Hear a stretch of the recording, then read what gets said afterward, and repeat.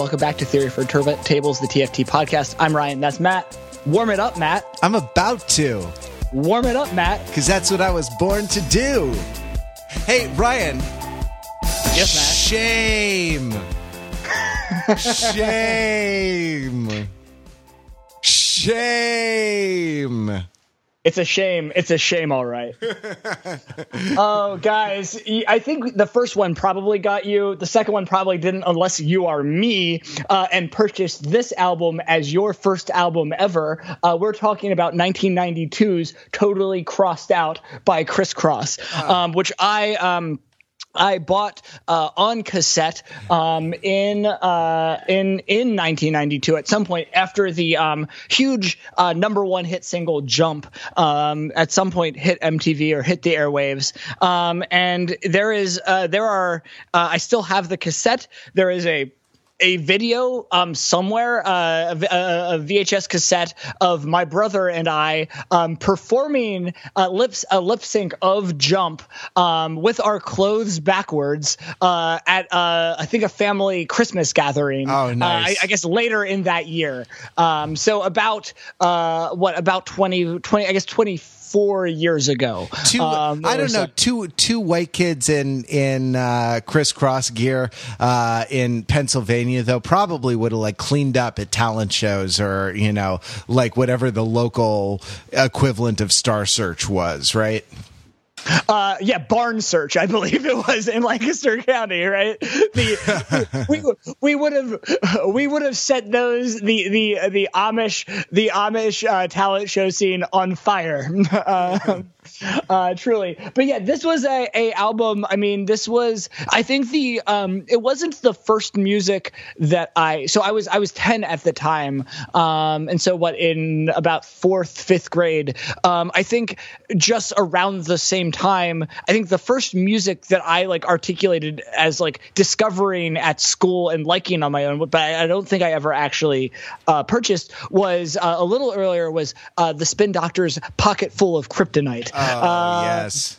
Yeah. So we are hitting, it's only 92, but we are in the fat part of the 90s. Yeah, already. we are on sacred ground here with these records that we've been talking about, you and I, over the last couple of weeks, with Tori Amos, with some of the things that are coming up. And I chose my lyric, shame, it's a shame, all right.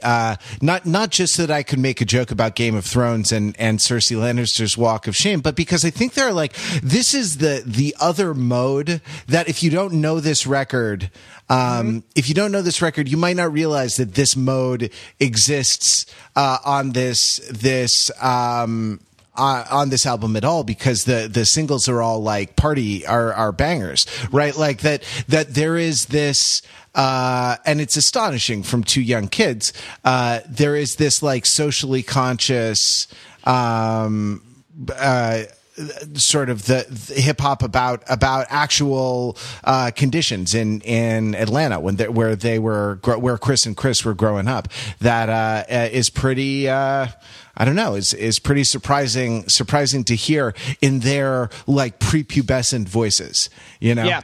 No, I think that there's a lot that's surprising, both in revisiting this after we've kind of hit a lot of the context of kind of the last couple of quarters, kind of stretching from Public Enemy through the Beastie Boys, through Tribe Called Quest, and even also through New Jack Swing, and as kind of represented by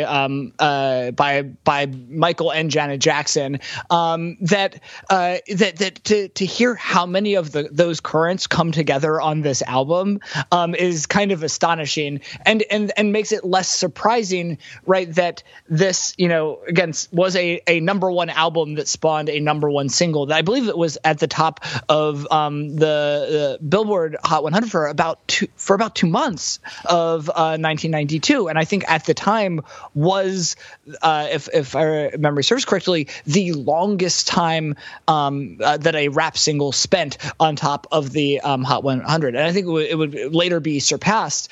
But I think that there's a tendency because of, and I think we'll talk about the backwards clothes, and we'll talk about Jump, but there's a tendency because of that to write this off as a fad, as a flash in the pan, as novelty music. But I think that there is a lot more going on, both in terms of the lyrics and the music, that situates this at the crossroads of a lot of what's going on in hip hop and in kind of pop music at the time, and makes it kind of a really compelling and interesting listen, and also a poignant listen. Because one half of the group, Kris Kelly, I believe, Kris, Mac Daddy, Kris Kelly passed away several years ago, and so I think in listening to the songs and watching the videos is sad, because he was very young, and just a few years older than me, so probably almost exactly your age, Matt, right? Yeah, that's right. The year. They're your cohort, right? They're born in 78 and 79, right? Yeah. And I gotta say, like, I was aware of Kross. Like, this was music that I discovered by watching TV, and I was watching the syndicated Arsenio Hall show, and they were the musical guest one day, and without any preparation, honestly, it may have been the first hip hop that White Little Me heard in Santa Monica, which is shameful, given that I'm from Los Angeles, and so much great rap came out of here. But, well, as a quick aside, I mean, there is, right, so 1992 is also the year of Dr. Dre's The Chronic, and I actually originally had that on the list, but Dr. Dre doesn't have his music on the streaming services other than Apple Music, right? Which is he has a interest in. So screw that guy. We're doing Kross. Yeah, right. We're doing the real seminal rap act of the early 90s. Seminal being highly ironic given that they were prepubescent. Yeah, I mean, yeah. Well, but it is. Yeah. So we have set the table and even begun to nibble at the plates. So since we are all famished, go ahead and feast on Kross, Totally Crossed Out. Give it a few listens. It's a quick listen, and especially because that there are a number of sketches and that we'll want to talk about, actually, right? Because there are two distinct sides that are punctuated by an intro and outro and a kind of middle sketch. So it's actually, again, a shockingly structured album if you are expecting a singles and some a couple of the singles and some filler. And so give yourself the time to listen to all of Totally Crossed Out, the full Kross album experience, and meet us back here to discuss the whole album and Kross after this word from our commercial sponsors. Have you missed the bus? Yes, I did. Well, your broke ass crappy shoes aren't going to get you to school on time, are they? No, I was running and they just keep coming off and now I have blisters and I am going to be so late. You got to get yourself a pair of Reebok pumps. Whoa, how does it work? That's right. You've heard of those broke Air Jordans. Well, the Reebok pump has a squeezy basketball on the tongue of the shoe that lets you fill it up with air to a level that suits you.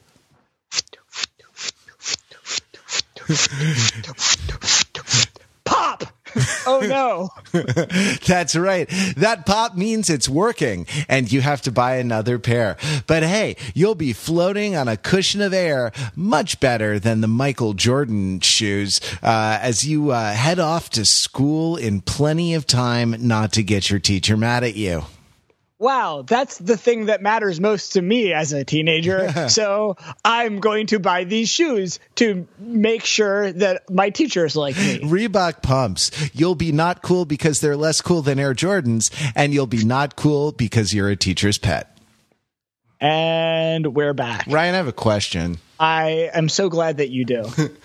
This Kris Kross with their Kris Daddy Mac Smith and their Kris Mac Daddy Kelly, with their reliance on a superstar producer. Not yet superstar, but soon to be superstar producer, with their highly manufactured, brandable aesthetic, with their sort of lack of artistic control on this first album, with their high voices. Are they a boy band?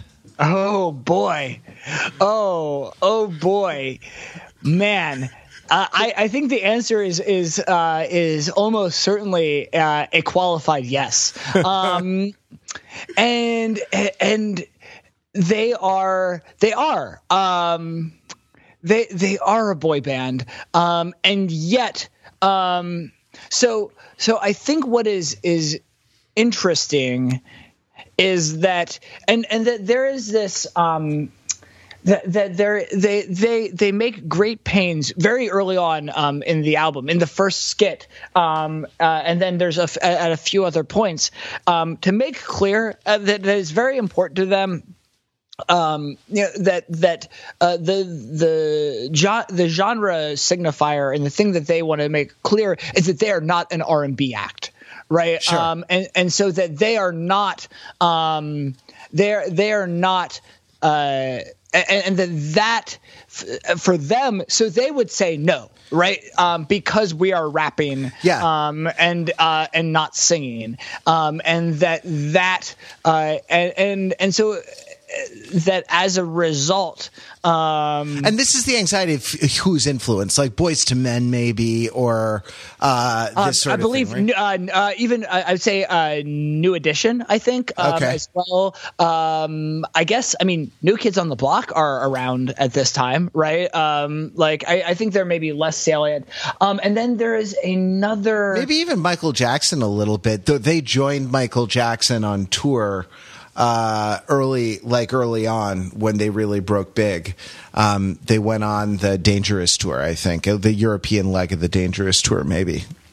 Yeah, and I think that there is, and they also had a feud with I think the other thing here is that there was another group called Another Bad Creation, or ABC, that I don't remember very well, but it get mentioned on that first skit. Yep. And that is also, I think that's like the biggest this right, and there in the lyrics, right, that don't try to compare us to another bad little fad, and then also R&B rapping bullcrap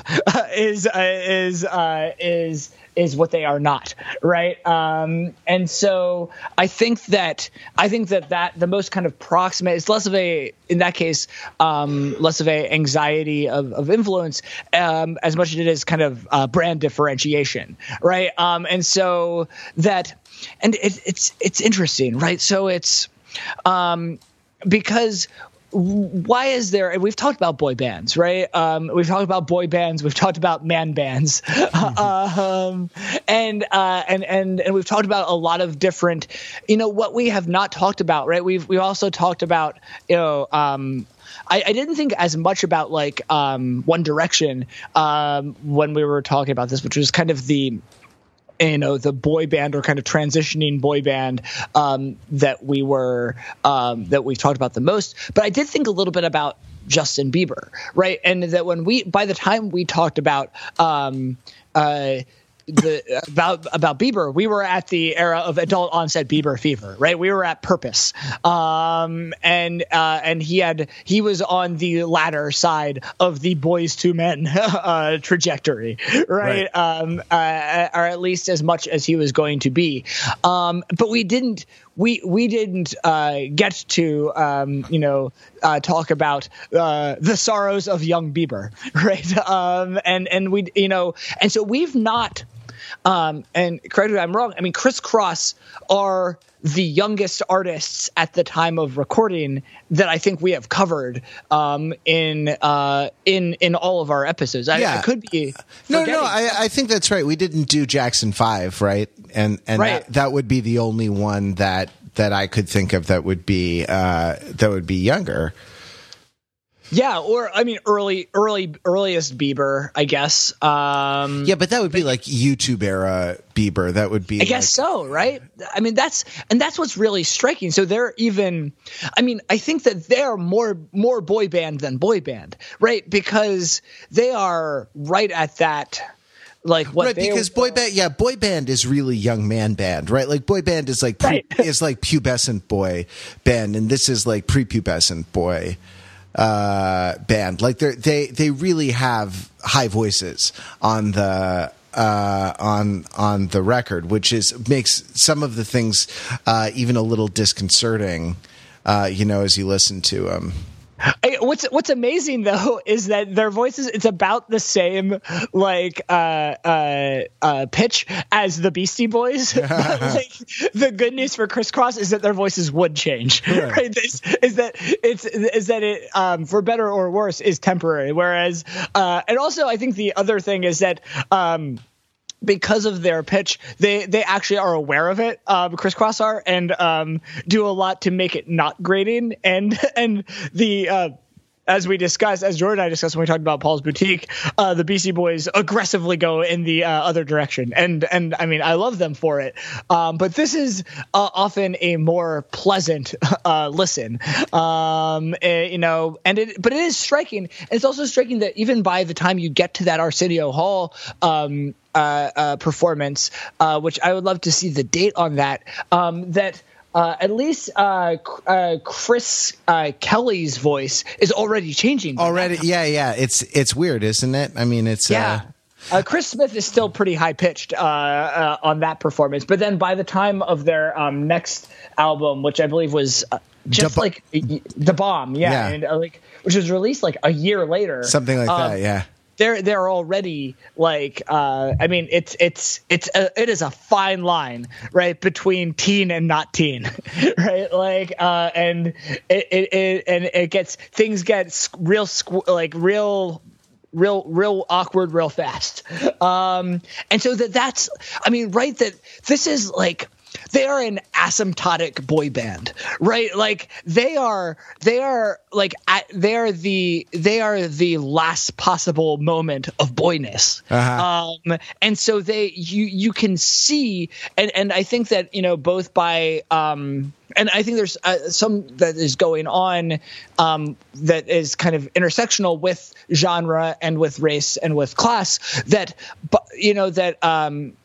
I mean, it's there in the second era, the second full song, "Little Boys into Hood," right? That by virtue of being in the hood, and it's talked about a little more even in the second half of the album, like "Real Bad Dream" and "It's a Shame," that by being not only kind of 12, 13, but being 12, 13, black males living in a city, like they can see over on the other side of the threshold, right? And they're approaching it, and they haven't yet crossed it, and so that allows them to have exactly this duality that is there in the structure of the album that you alluded to earlier. That you have a first half that is play, right? It is like they are the real Kid and Play. But it's a Kid, but it's actually there's an absence in Kid and Play. It is Kid, Play, and Worry,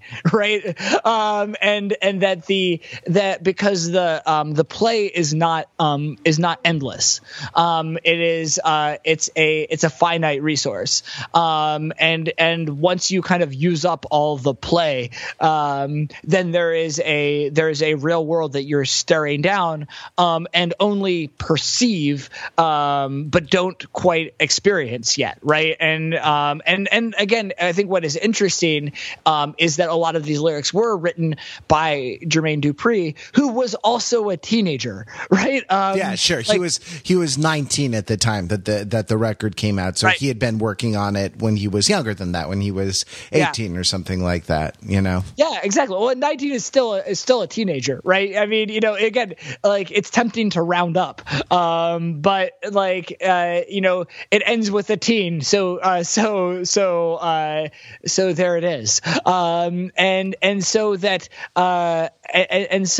that is, I feel like, is, he's on the on the far side of that kind of bracket, before crossing over to being, in his 20s, and for being a kind of, much more of a superstar producer, and kind of record company owner, right? That So Def didn't exist at the time of this, right? And this was his first project as both the kind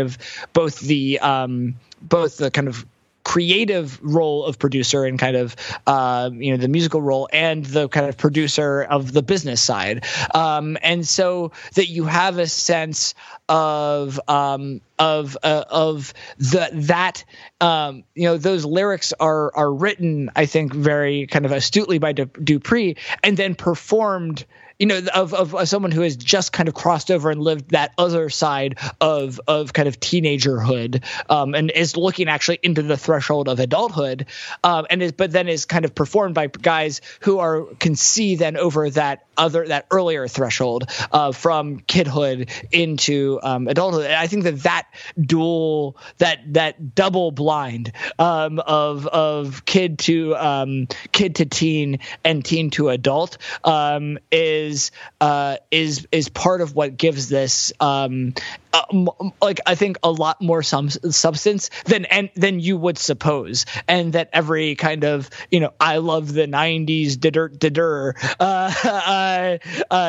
wants to give this, and so I don't know, what is your take? I mean, you've pretty much hit it. It's there's a sense of there's almost a sense with boy bands that the flow of energy comes from the other direction, right? That the flow of energy comes from the female audience.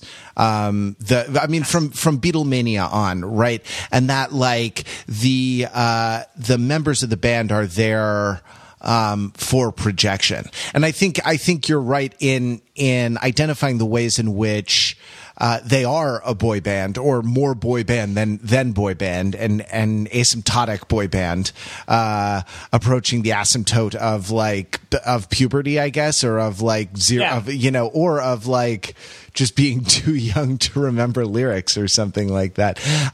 The way they're not a boy band is that there's a sense in which they are representing, rather than being projected upon, right? Mm-hmm. That they are symbols, or that they are artists, or that they are, so that the flow of meaning flows out from them rather than flowing in from an audience and being kind of projected upon them by an appreciative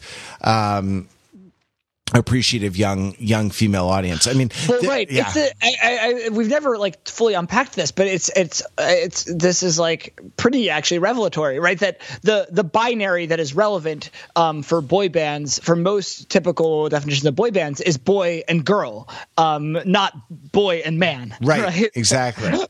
And I think that gets confused a little bit, but that's it, right? So it's fun to joke about man bands, but that it is boy band, girl audience, right? And that this is a boy band, but what it is in a like I feel like it is boy band kind of like man world or something, right? It's right. The other side of the binary is different, right?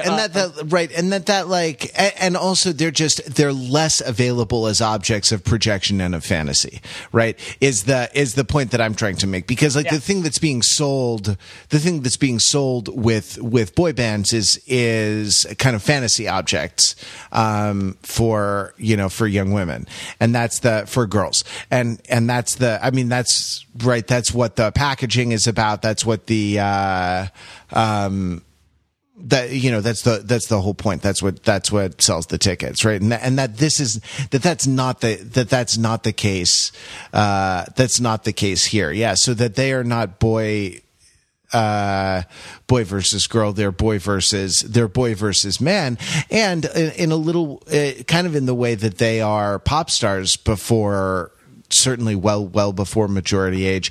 In the second half of the album, the kind of the more socially conscious half of the album, it's they're sort of men before their age, or they're at least aware they're aware of sort of the necessity of entering the man world, leaving the boy band. When I was a boy band, I thought as a boy band, I reasoned as a boy band. When I became a man world, I put away boy bandish things.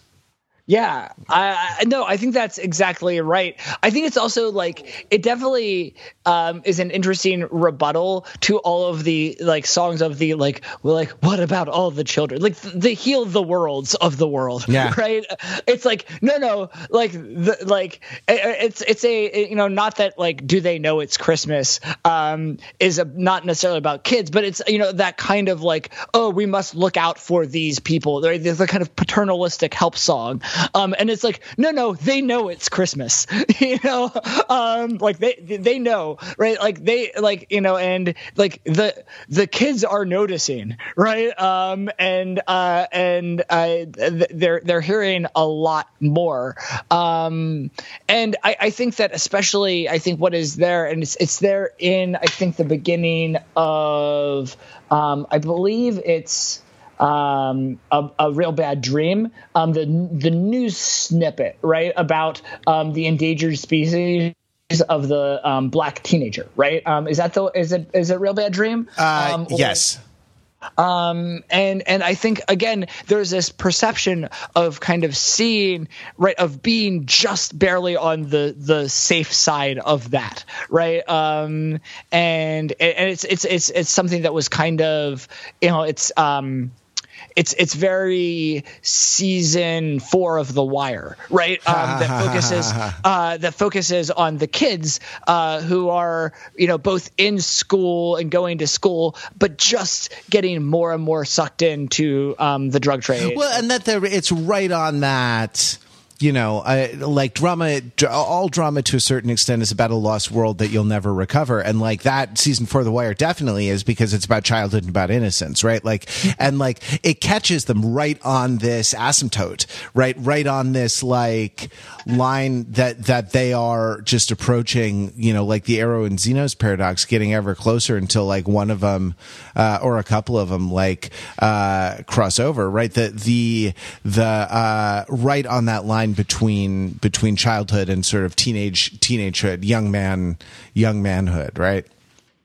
Yeah, I know. I think that's exactly right. So I want to take, before we kind of dive into any more songs, and we've scratched a few. There's, I think, something else. That there's an elephant in the room, and it's wearing its pants backwards. And I think we need to talk about the clothes, because I think that the we've been actually setting up this part of the picture we're painting, and very seriously so is Kris Kross as serious artists, right? And as there being a serious artistic project here. And I believe that. I mean, it is also a pop album, and it was very successful at that. But I think that part of why, as we mentioned earlier, there's a tendency to classify this as novelty music, and as, well, weren't the 90s crazy, is the backwards clothes, right? And so I think a question is, what do we make of the backwards clothes,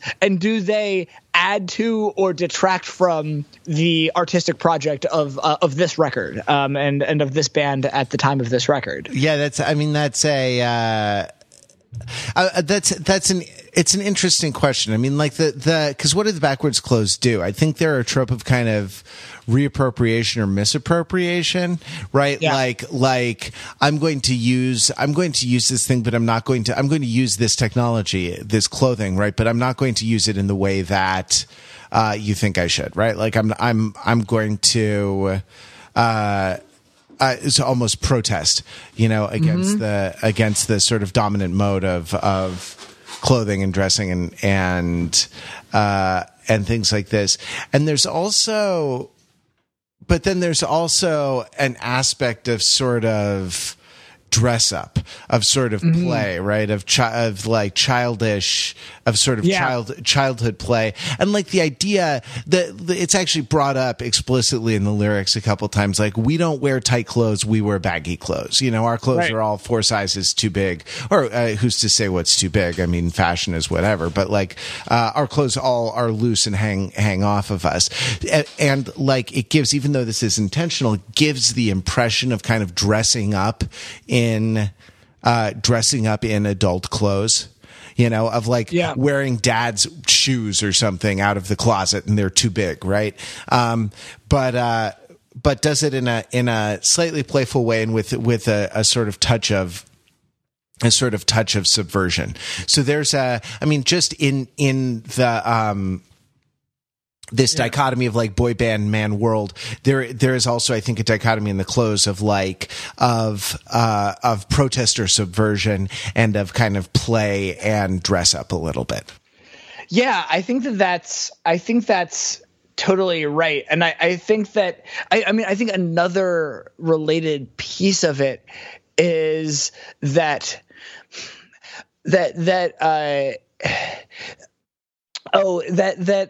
a few times it's there in the sketch at the end, right, where there's like the adult is talking and doesn't get it, right, and is saying,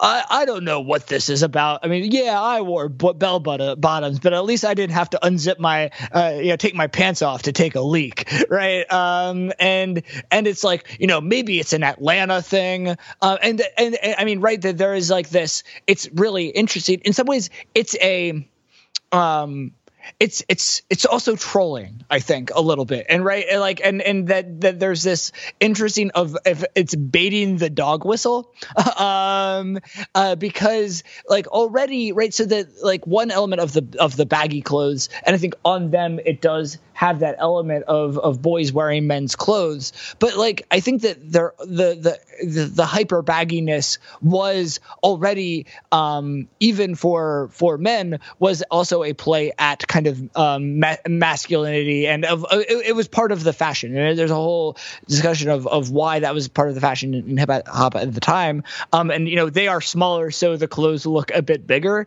but it was already there. And so I think there's something of, if you're already going to look at the way I wear my clothes and make assumptions about me that are very kind of racially charged and that are about kind of me being illegible to you, then I'm going to, and I think this is where, even because they refer to the backwards clothes style as being totally crossed out, and that I hear that and I think about a written word that is covered in ink, right, and is scratched out, and it's become illegible, right, and so I think that there is this process of, on the one hand, it is playful and is silly and funny and fun, and definitely has this dress up aspect. But on the other hand, it is entirely that's all it takes to be alienating and confounding, right? Like, boy, the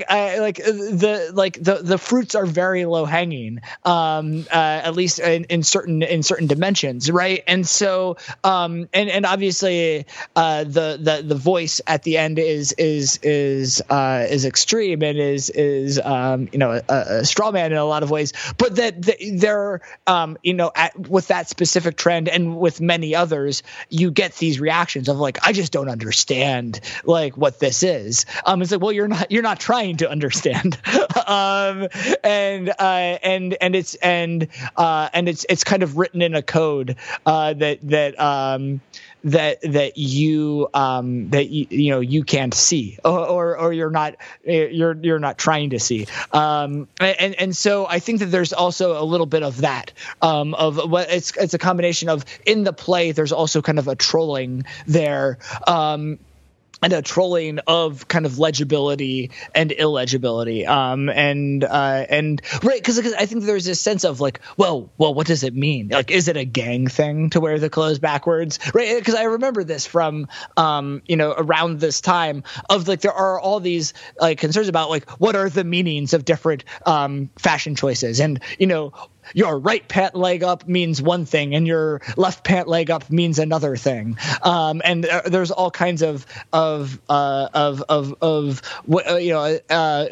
just like, the subculture you were singling membership in, of even within that different sartorial choices, signaling different things. And so I think that starting to kind of engage in that and kind of both create hidden messages, but then also create the perception of hidden messages where there are none, right? And is itself this. I think I was going to ask you is that one of my questions was going to be, are Kris Kross alienating and confounding performance artists? Is definitely yes. I mean, beyond a qualified yes. And I think that's like the thing. Just kind of picking up and amplifying one particular thing that you said. It's amazing. It actually signifies it gives the lie to white America's dominance. It sort of reveals a profound insecurity, right, in sort of white America's conception of itself and its place in the world, at how little it takes. Right? To provoke how little trolling you actually have to do to troll white America, to get all kinds of think pieces and all kinds of, news commentators and all kinds of, I don't even know at the time, like moral majority. I don't even know what it would have been, but all kind of reactionary hand wringing and scolding, two 12-year-olds from Atlanta, could do it. And that's a stand up and slow clap for Kris Kross kind of moment. I want to tip my backwards hat to them for managing to do that, because I think it would, I don't know, I think that like giving the lie to the dominance of like mainstream white culture in that particular way is certainly a discursive service, and one that the 90s, coming out of the 80s, one that I think was kind of important for the recentering of American culture in the 90s. Yeah, and so it does interestingly, and that's where like it fits. Like but it is done as a right, like as performance art, as kind of satire, as comedy, right? So and that's kind of the interplay between the first half of the album, which are the party songs, and because that's the thing about the backwards clothes, right? That it's fun to jump around in them, and no one and it makes white America very nervous about why you are jumping around in those backwards clothes, and that creates the occasion for the second half of the album, and it is amazing. I mean, the structure is so strong, right? So if you look at the titles of the songs, it's so strong, right? So that the first half, omitting the sketches, right? You have Jump, Little Boys in the Hood, Warm It Up, The Way of Rhyme, Party is the first half. And then the second half of the album is, and these are the titles in order: A Real Bad Dream, It's a Shame, Can't Stop the Bum Rush, You Can't Get With This, and I Missed the Bus. Right? That it is, I mean, other than the double negative of Can't Stop the Bum Rush, that it's all negative. On that second half, right? Every single word has every single song has a word with a negative valence, right? About being stopped and blocked, and even if it is about their prowess, it is about the ability to stop it, right? It is not. The song is not. We are bum rushing. Yeah, check us out. Watch me bum rush. Right? Is that you cannot stop the bum rush, the verbal bum rush, but it presumes an opposition, right? That there is that the bum rush is always already going to be opposed. Yeah, that you can't. Right, exactly. That even if you can't stop it, there is a force that could, right? Right. And there's a force that is already going to be trying to stop it. Yeah. There's no possibility of an unimpeded bum rush, right?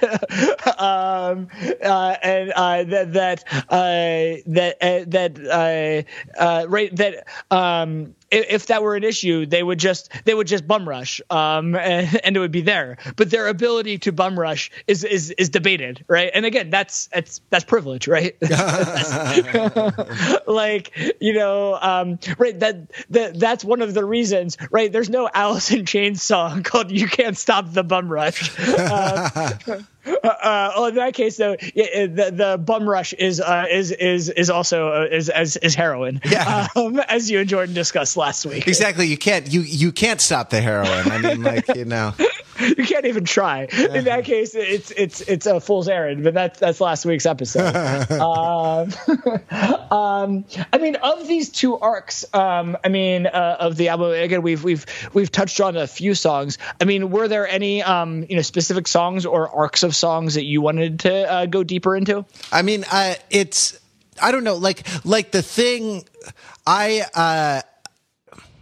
to me, it was sort of uneven, right? The album was sort of uneven. I think that the bangers are really well produced, and then certain things like The Way of Rhyme, maybe, or there are tracks that are just not. Oh wait, what? The Way of Rhyme is great. That is sorry. No. I'm not. Genius doesn't have this whole thing, and so I'm not. Doesn't have the whole album, and so I'm. And I don't have the familiarity that you have with it. I was listening to Tori Amos when you were doing it. Well, just as from memory, The Way of Rhyme is the one that has the call and response of "I gotta flow, you gotta what? I gotta flow. You gotta flow, you gotta what? I gotta flow. Yeah. You gotta flow, I gotta what? I gotta flow." That's good. So let it go. It might be Little Boys in the Hood, but that there is a kind of a more relaxed, sort of less bangery thing. And I say that it's not a criticism. It's that there is a highly polished side to the album, and there's a kind of more rough-hewn sort of side to the album, and certain tracks. Certain tracks let you see in a slightly more unmediated way the kind of longer stretches of performance, kind of longer stretches of rapping, and sort of the kind of the idiosyncrasies of the flow, rather than putting them into these kind of highly rhythmic call and response, super stylized migada kind of things, and that so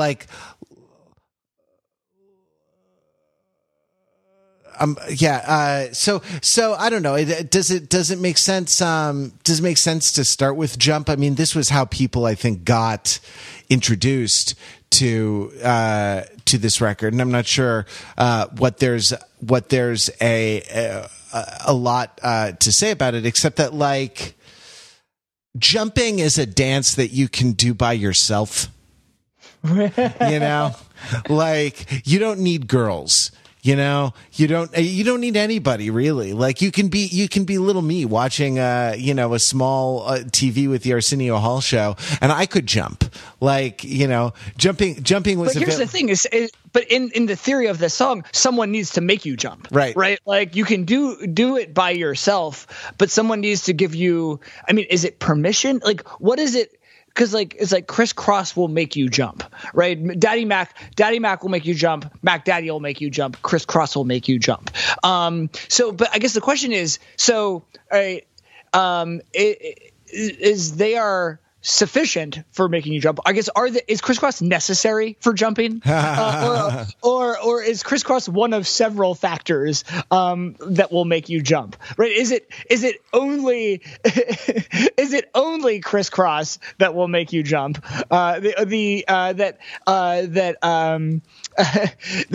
Daddy Mac and Mac Daddy are jointly necessary and sufficient conditions for jumping, right? Right, exactly. Could the Mac Daddy and the Daddy Mac separately make you jump? Because that's why that's like three conditions, right? Like one, the Mac Dad will make you jump. Right. The Daddy Mac will make you jump. Kris Kross will make you jump. It's like thesis, antithesis, synthesis. Right? It's a dialectical theory of Kris Kross. And of jumping, right? Yeah. Yeah, it's not just one jump. It's not because it's they'll make you jump, right? That second jump is probably very important. That you jump twice, and not as some sort of obsessive compulsive thing where like if you jump an odd number of times, your world will be your world will be destroyed somehow. But like as just a the second jump is always already entailed in the first jump. If you jump once, you may have Krissed, but you have not crossed. Well, I think, and this is really interesting because this is not the only jumping-oriented hit single of 1992. 1992 was also the year of "Jump Around" by House of Pain. And I think that jumping, and so this is interesting. Kris Kross's "Jump" was released February 6th, 1992. House of Pain's "Jump Around" released May 5th, 1992. The great jump boom of 1992. Van Halen were a decade ahead of their time. Well, so I mean, this is an interesting thing. In both "Jump Around" and in this, jump comes on the offbeats, right? The Mac Dad will make you jump. Daddy Mac will make you jump. And it's almost like you land on the downbeat and you jump on the upbeat. I mean, they call it the upbeat, for God's sake, right? Like it's the one that you go up. And "Jump Around" is the same thing, right? Jump up and get down. Jump. That it's almost like what you're saying is that they're ska bands, right? Like, sorry, what were you saying? Well, I guess it's an interesting thing. I mean, there's like with so much call and response in this that with so much call and response in this, there's a sense of kind of responding to impulse, right? And you're not jumping under your own power. The jump is a response to an incitement to jump, right? And that incitement is important. So I think that Kris Kross is a necessary condition, yes, of jumping, because otherwise there would be no incitement, incitement to jump. But I think it's really, I think to unpack the differences, so that with that in Right. So in Jump Around, it is so Kris Kross makes you jump, right? And that it's like riding kind of like a pogo stick. Or well, let me think about this. It's that there is, or no, it's almost like more like being almost on a seesaw, right? That it's action reaction. And again, it's not exactly seesaw either, but it's they give the impulse and there's an immediate reaction, right? And the style of the dance, Kris Kross will make you jump, and you time your jump up with that.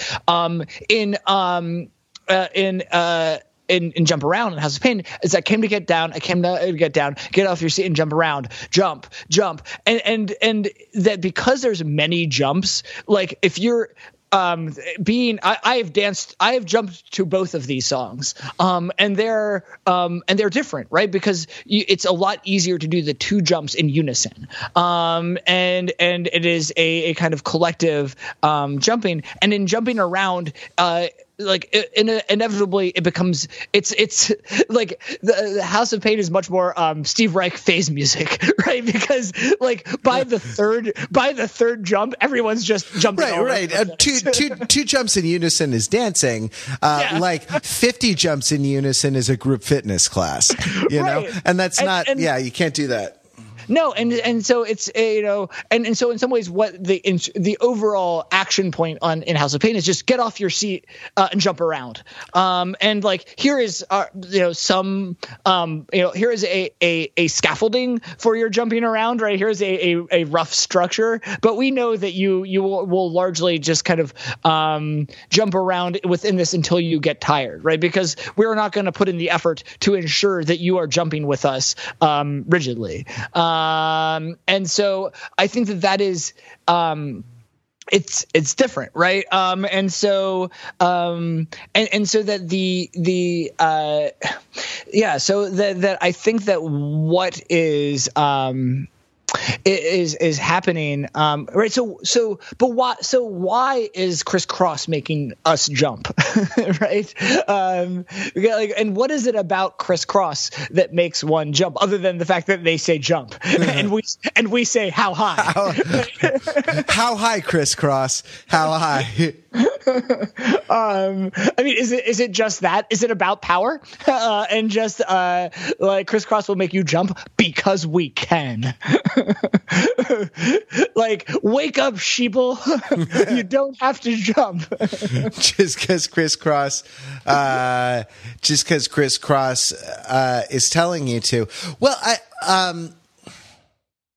I think what it is about Kris Kross that makes you jump is that it's rap and not R&B, right? Right. Because that would be like Shake, or like there's all this R&B rap and bull crap is what I'm dumping. I'm going to go back. I'm going to go back. I come stomping with something pumping to keep you jumping. R&B rap and bull crap is what I'm dumping. Ain't nothing soft about Kris Kross. We all that. So when they ask, do you rock, say believe that. That it's not the jumping. There would be a different kind of movement associated with New Jack Swing or something like that. Yeah, right? Yeah. I think that's right. And so that's again why, and again, I think that is what unites House of Pain and Kris Kross, right? Is that they're both rap songs about jumping, and they're both big hits. I mean, I guess the other thing is, and we started to head up against this, but part of why this became a huge hit is like jumping is about the least threatening thing that was being asked of anyone in a rap song in 1992, or maybe any time of that. Right? It gets back to this. It's this interesting thing. On the one hand, it's like trolling white America and the parents of white America in particular, but like on the other hand, it is like it is fun, right? Like as much as like and it is like it's like we're just jumping, right? Like this will be in like no guys, mom and dad, I'm just jumping. Yeah, my pants are backwards, but I'm just jumping. And that both coming from that combined with the Messengers, again, I'm talking about both kind of Kris Kross and House of Pain here.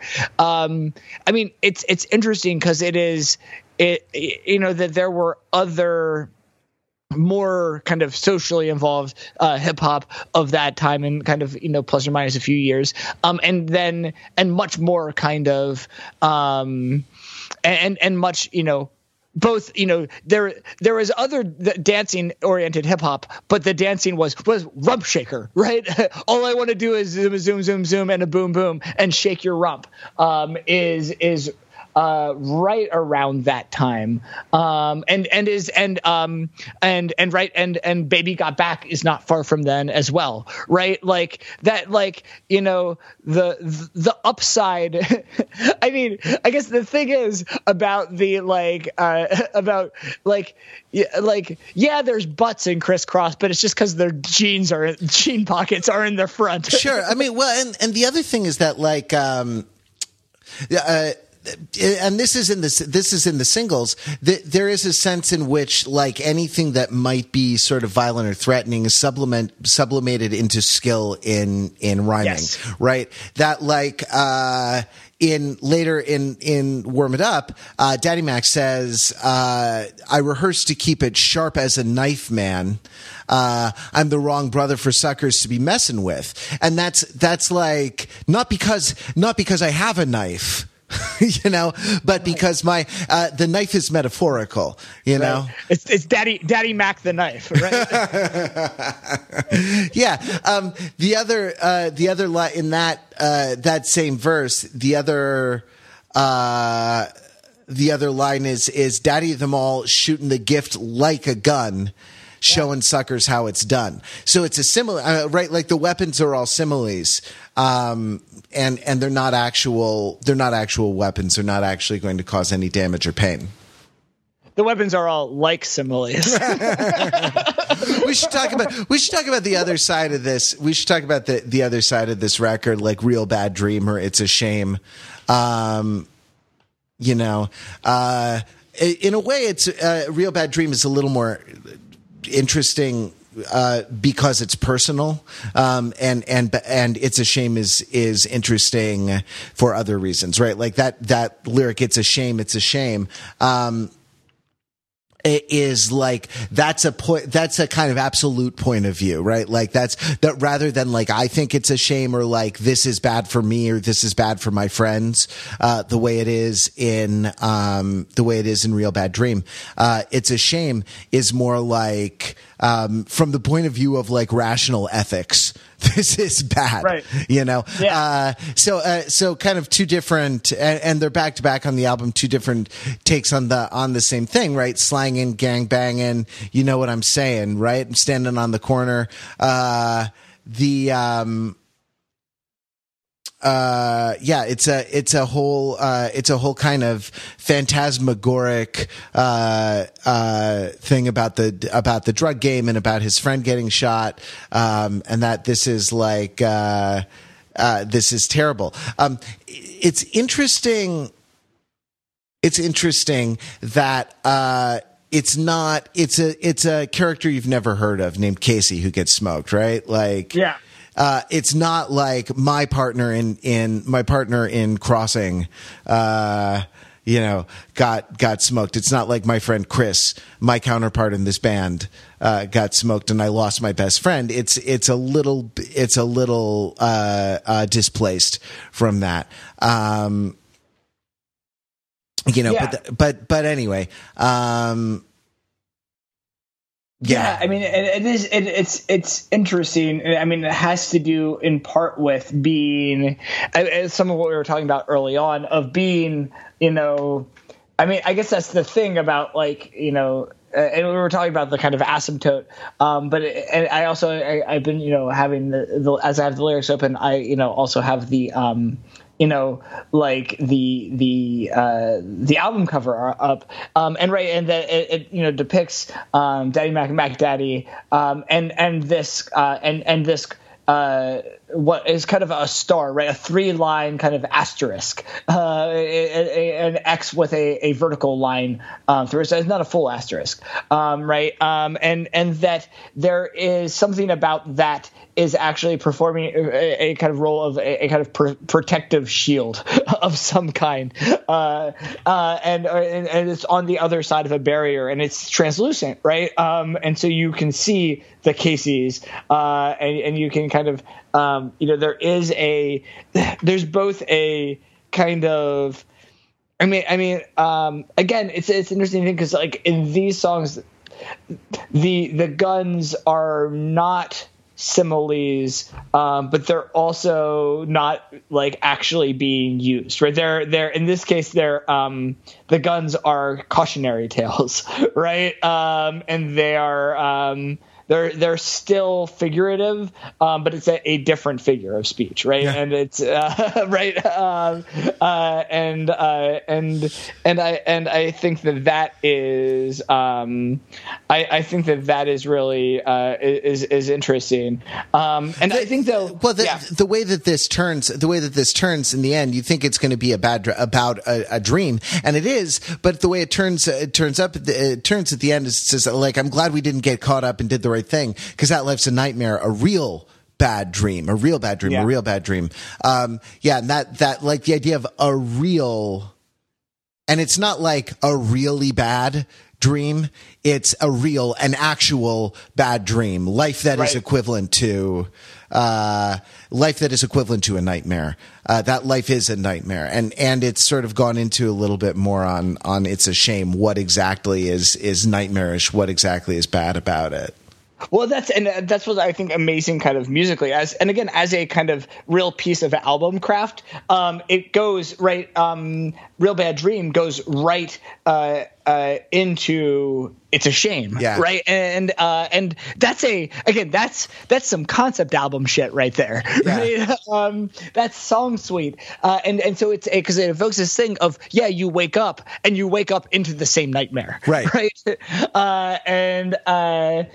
And I think that's really interesting. I think what's also really interesting there is that's also the song I think in the second verse, where if the other songs, the kind of figures of speech were the weapons, here it gets flipped, right? So if the first album half the album was about play, and you have kind of images of weaponry, but as kind of tools for play and virtuosity, here it gets flipped, and right in the second verse, you get So he goes to sleep with a head full of anger and wakes up involved in a child's gangbanger. I'm talking about a tisket, a tasket, not knowing next day he'll be laying in a casket. So what you think of that, son? In the arcade, they playing the games ain't fun. Something like Pac-Man, same name, but the game as you put it in the sack end, running to the next board and gat down the fool standing in the way of the door. There's no board and no points. And in this game, this is what Pac-Man wants. The game, the ghosts are always blue. Then you'll slip up and they'll smoke you, right? And it's one of these things where it's like, okay, like video games are this are the way to understand kind of survival and kind of how you play, but again, much as you wake up from the real bad dream into the real bad dream, this is a case where okay, you can use the game metaphor, but you only have one life, right? In the real game of Pac-Man, right? Yeah, I mean that is the sense that I had about this. Like, what exactly is the shame, right? Like, what exactly is the thing that's being singled out as being the part of this that's bad? And I think it's kind of the devaluation of life, right? Like, Johnny's dead. A 14-year-old kid put a 9 to his head, all because he wanted that gear he was sporting, right? Give me that while you're at it. Give me them Jordans. You see, not Reebok pumps. Johnny trying to jet, all that, all this stuff, like the killing over the clothes or the shoes. By the way, which became like a racist trope of kind of white fear of like gang activity, you know, shooting each other over clothes and shoes. It was more complicated than that, I think. But like the idea, a tisket, a tasket, not knowing, and like that sort of highly ironic because of the association with like childhood and nursery rhymes. Tisket, a tasket, next day laying in the casket. The idea that life can't be counted on, that your life is sort of instrumental. Like it's a shame, and so it's the way the shame this thing goes down, how one lay you down just to show he don't play around, right? The idea that you could get shot just so someone else could demonstrate that could establish credibility, and that is the shame. It's the, you know, that you have one life. But it's treated as disposable as a Pac-Man life in a video game. And I think that it's especially a shame for the effect it has on children in childhood, right? And on kind of on rushing you across that threshold. And it has the effect of moving the threshold kind of further and earlier and earlier, right? And because there's something, you know, that there is not only rights of children, right? And there are there's a UN Convention on the Rights of Children, but like childhood itself as a right, and the right to a childhood, the right to being able to play the game of Pac-Man and to restart, right? Because like it's real hard to learn how to play the game if you only have one life, right? Again, that's privilege. The privilege is being able to pump quarters into the game and make those mistakes in a low cost way, because that's how you learn, right? But when when there's no room to fail, then you are going to fail, right? I've always thought that. I mean, I've thought for a while that privilege is the wrong way to look at it, right? Like at least on the because you're right that's what it is. What you're saying is correct, but it's also like a human right. You know what I mean? And like, I think talking about it in a discourse of privilege, it's not that, it's not like the privileged children have something that they shouldn't have. They have the thing that the non-privileged children ought to have, which is a chance to sort of be children, to play, to make mistakes, to sort of play without more mortal stakes. And so this is not an argument with you. This is an argument with the discourse of how we talk about this. The privilege is in the unequal distribution of access to that right, a realization of that, right? And so the solution and I think you're right that this is often not cashed out. The solution is not grabbing, is not just eliminating. Like it's not childhood. Eliminating childhood is not the answer. No. But my point is that I think that your point's well taken. The privilege subsists in the unequal distribution, and being on the long end of that double standard of that stick, right? Like getting the long end of the stick is what the privilege is. I still think, and especially the way it gets white people's panties in a bunch about I'm not privileged. Like I don't think it's a discursive technology that is, I think Kris Kross has a better discursive technology, actually, to not necessarily talk about privilege, but to talk about shame, right? And that it's an alternative way of describing it's an alternative way of describing the same situation that might be a little more rhetorically successful. I don't know, maybe. I mean, it is interesting, right? Because like what gets talked a lot about is I'm given to think of the contrast between one talks a lot about guilt, right, and white guilt, and that's kind of associated with privilege, and I think shame is different from guilt, right?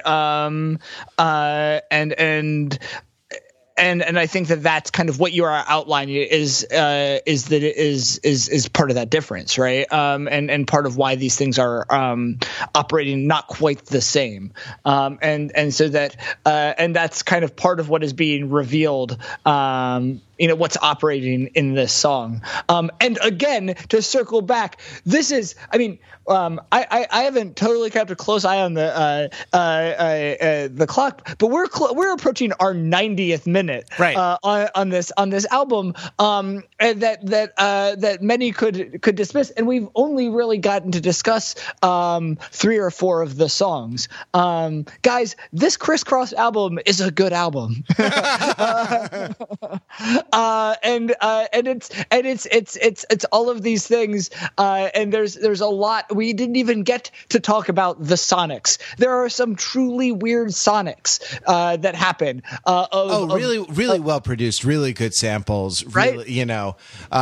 Really good stuff. And like I say, I think there's there's a high gloss mode, and there is a sort of lo-fi mode, or a less polished. And I mean that bad. Yeah. I mean, I don't mean that. It sounds like I'm ripping it. I'm not. It's a more lo-fi, more kind of unmediated kind of mode. Well, and that's I think another way to put it is that there's a few songs that are kind of closer to that are pop, and kind of, especially, I mean, The Party is a New Jack Swing song, right? And there's a few other songs that are closer to the poppier sides of kind of hip hop / R&B, and that kind of do kind of dabble with that. And then there are many others that are either in the use of kind of that lean a little heavier on kind of soul samples, funk samples, that